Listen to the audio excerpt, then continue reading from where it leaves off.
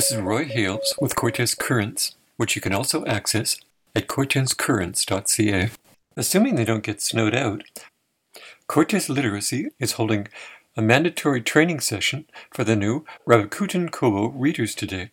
As Manda Ofox Gillespie explained, this is connected to Cortes Island's newest book club.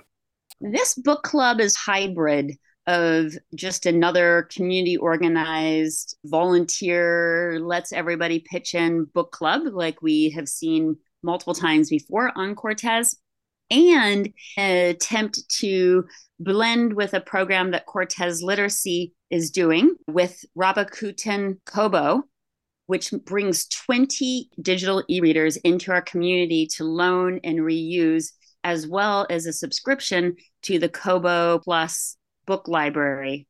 They basically saw a need that in rural and remote communities, people had no access to books during COVID. Libraries shut down, community halls shut down, schools shut down, and people in these remote communities had no access to books and reading material. I thought, oh my goodness, this is exactly the thing that we need for our community, because I was so distressed about that lack of access to reading material during COVID. So I put in an application, and we now have 20 Kobo e-readers on the island that we get to use for those in the book club who want to use them. How many books are there in the system? Apparently it's thousands.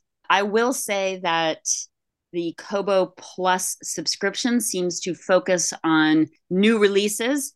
And so I find that it works best if you blend your Kobo Plus subscription on your Kobo with your public library card. This allows you access to all the books that the library has digitally accessible, as well as the Kobo Plus subscription books. This is a great way to go. Anybody with a Kobo e-reader or other e-reader device can use their library card to basically check books out of the library like you would, except for their digital books. Is there some kind of payment plan involved? No. No? It's free. It's free? Yeah, this is why I jumped on this, is because it's such a fantastic opportunity for our community. All we have to do is have a book club running that is community run and led, and keep these e-readers in circulation in our community. They ask for a couple surveys and that people show up for this online training.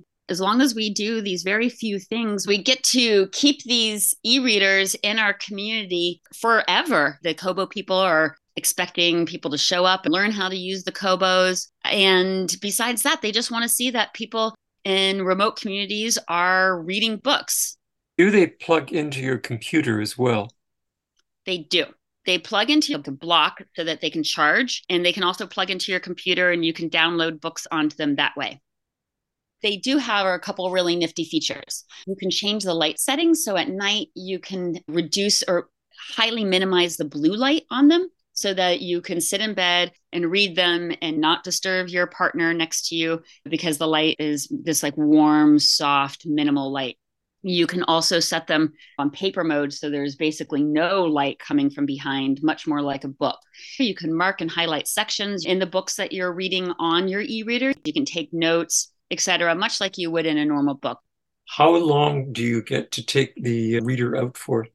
Basically indefinitely. What we're asking is that the initial members don't hog them too much, as long as they're coming to some book clubs, really using the e-readers and enjoying it, they can use them, but that eventually that they turn them back into Cortes Literacy so that they can stay in circulation in our community. I think a lot of people are going to try this out and they're going to really want to buy their own. They might have the financial resources to do that. In that case, bring the readers back into circulation. But other people, this is a pretty unusual opportunity for them to have access to reading material when they might not usually be able to have that access. That's why we've gone through the trouble to bring them to our little community, so that people will have access to books despite the different challenges that we have, both being remote, having limited hours for our library. The other thing that's nice about these e-readers is that you can download the books, but you don't have to be on Wi-Fi to read the books. How do we get a hold of this reader?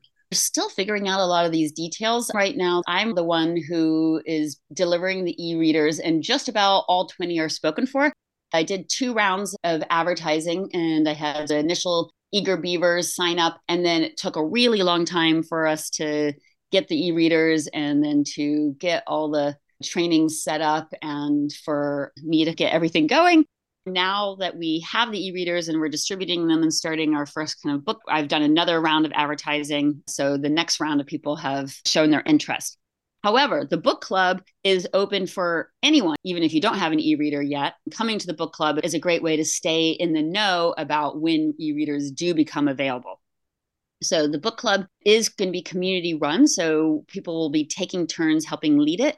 Lisa Ferentinos has stepped forward to help be the book club leader.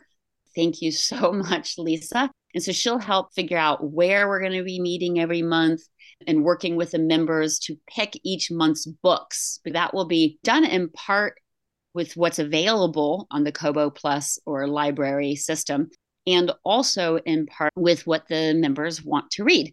The idea is that it is really participatory, so that it's shaped by the people in it and not just led by any one person, because I, for one, have a lot going on, and it feels like it's a lot more fun when things are participatory and we're all taking turns and sharing the responsibilities.